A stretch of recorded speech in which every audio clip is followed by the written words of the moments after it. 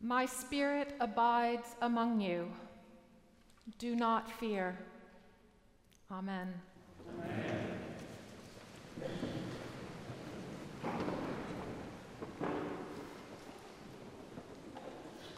Take courage. Take courage, all you people of the land, says the Lord. The 2016 presidential campaign is over, and the outcome is not what most expected. But it is not simply the result of the election, but the campaign itself that has been and remains a defining moment for us as Americans, and maybe even as Christians. For the past few months, we have been bombarded with words of hate, not just from political candidates, but from the people of this country, many of whom call themselves Christians. So no matter what you are feeling today, excitement, relief, dismay, fear, or hopelessness, the need for us to listen to the words of the prophet Haggai and build a temple to God that is both glorious and magnificent is greater today than it has ever been, greater certainly than we thought even yesterday. How we build that temple, why we build that temple, and what form that temple takes is vitally important to each of us as individuals of faith, to our country, to our world, and as the prophet Haggai reminds us, even to God. If nothing else, this past campaign season has reinforced the belief, the deep and abiding belief, that God calls us to witness to God's presence in our world. We need to remind the world that God loves us all, no matter who we voted for. In fact, God loves us no matter what. Period. God has not forgotten us, no matter how scary things may look. My spirit abides among you. Do not fear, says God through the prophet's mouth. No matter how afraid or angry or joyful we are over the outcome of the election, the work before me and before all of us who claim Christ as our Lord is the same today as it was yesterday.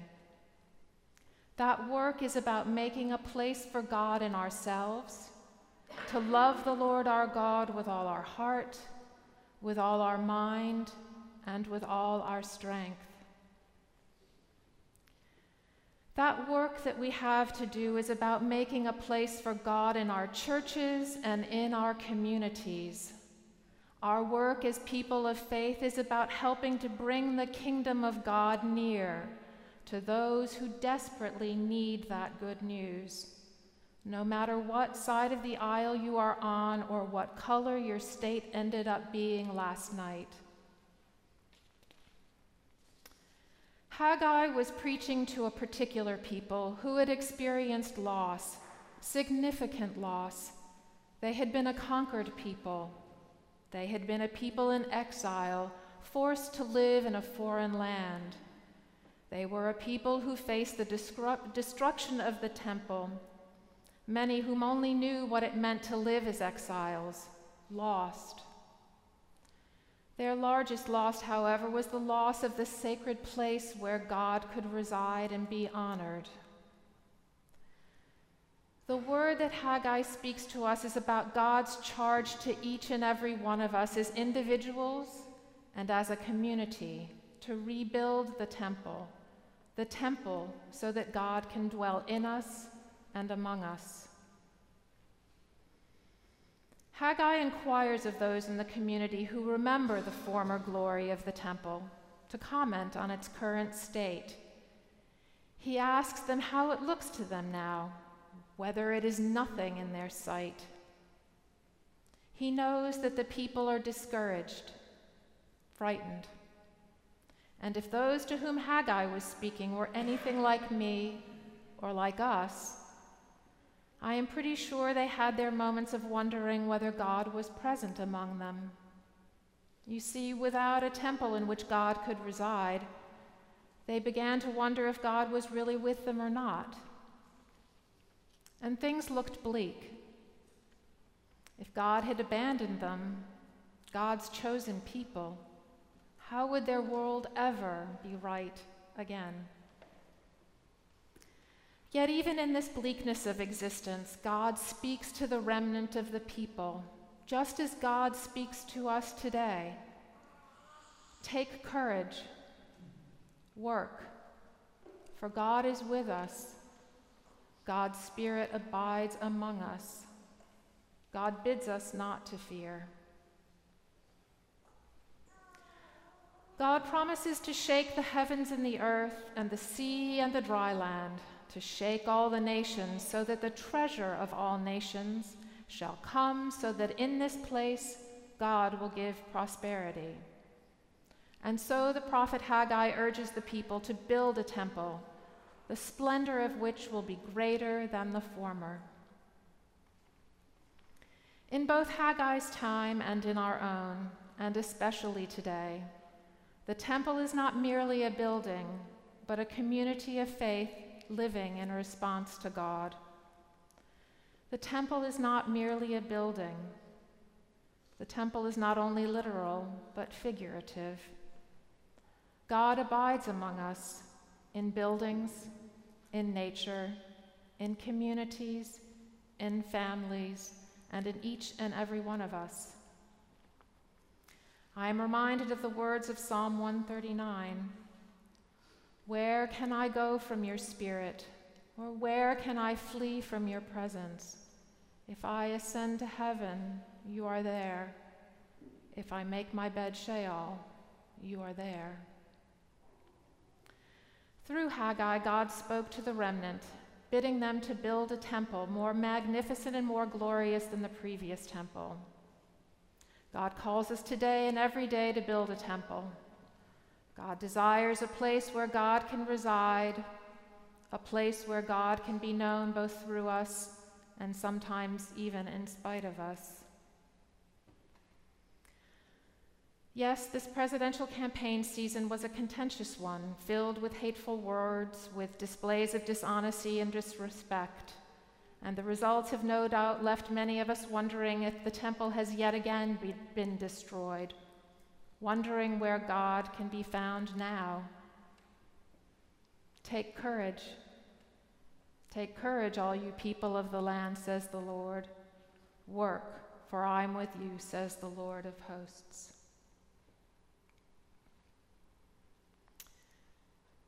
There is work for us to do.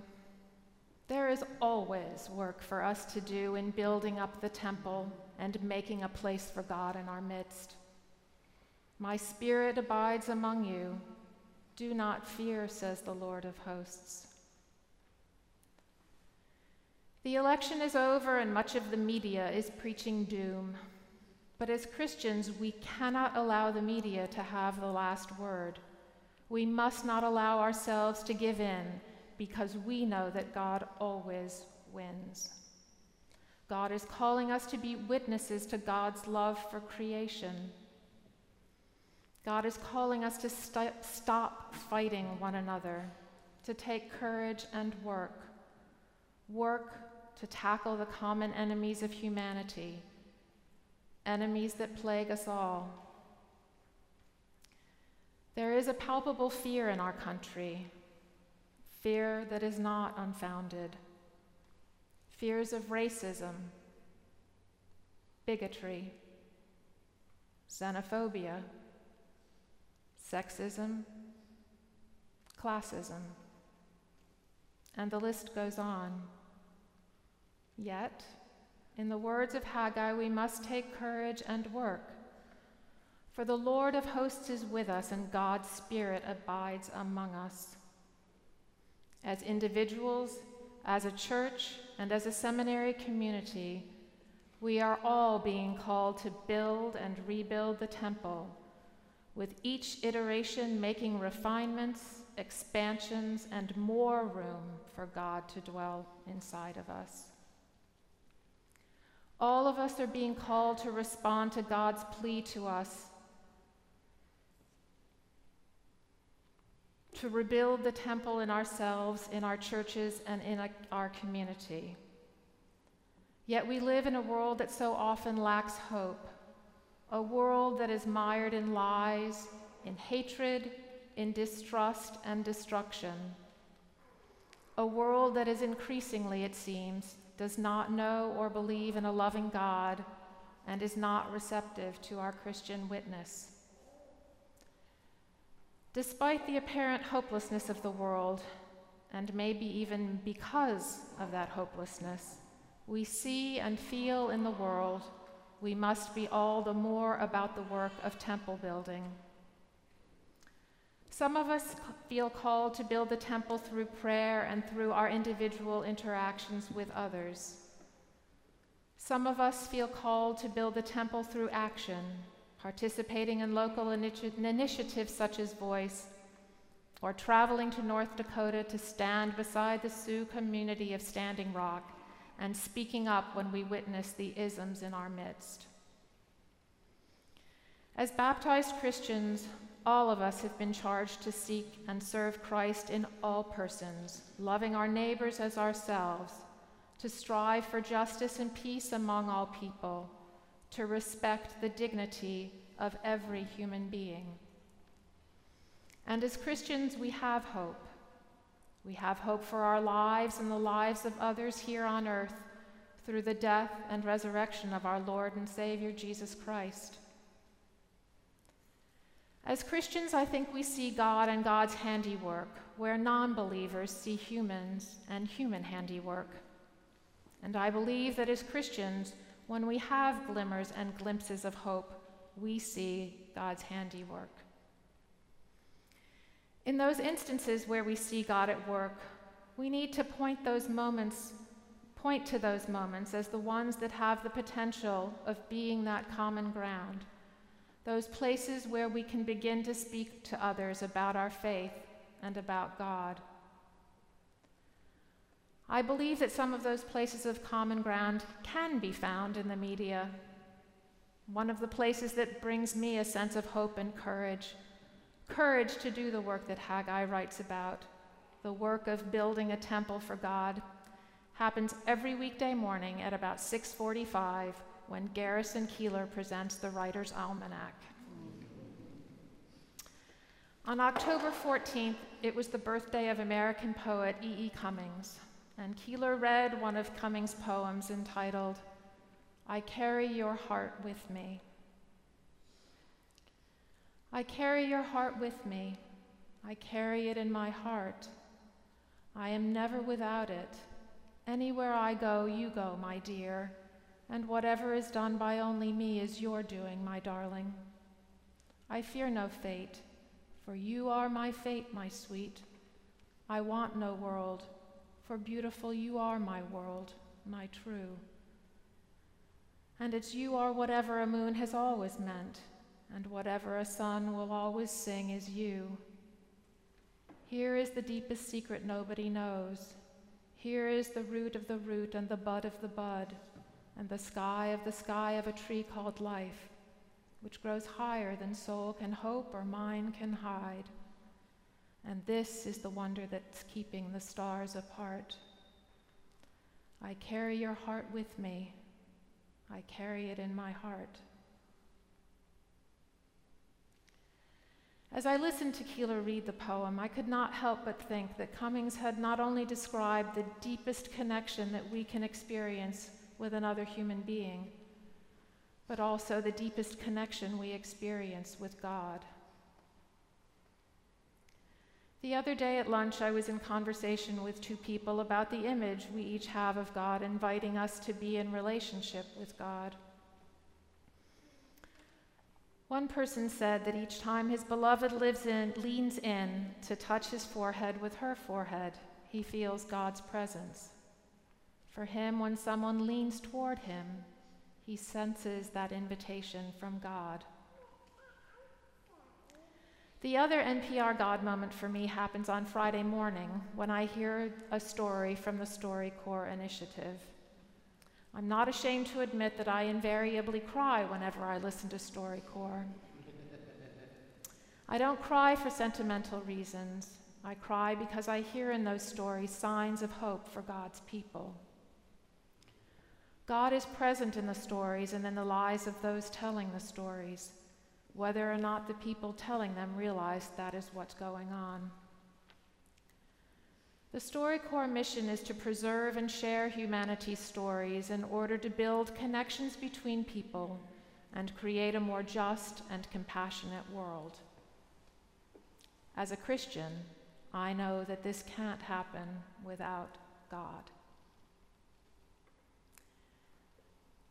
Building a temple for God is hard work, and it is hard work that we must be doing all the time, every minute of every day, even in exile, even in moments of doubt, or in the face of the non-believing world.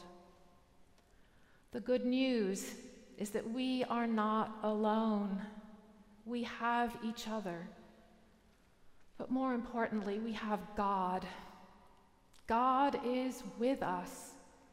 God is bidding us to take courage, to work, to not fear, but to know ourselves and to remind others that God abides in us and with us always.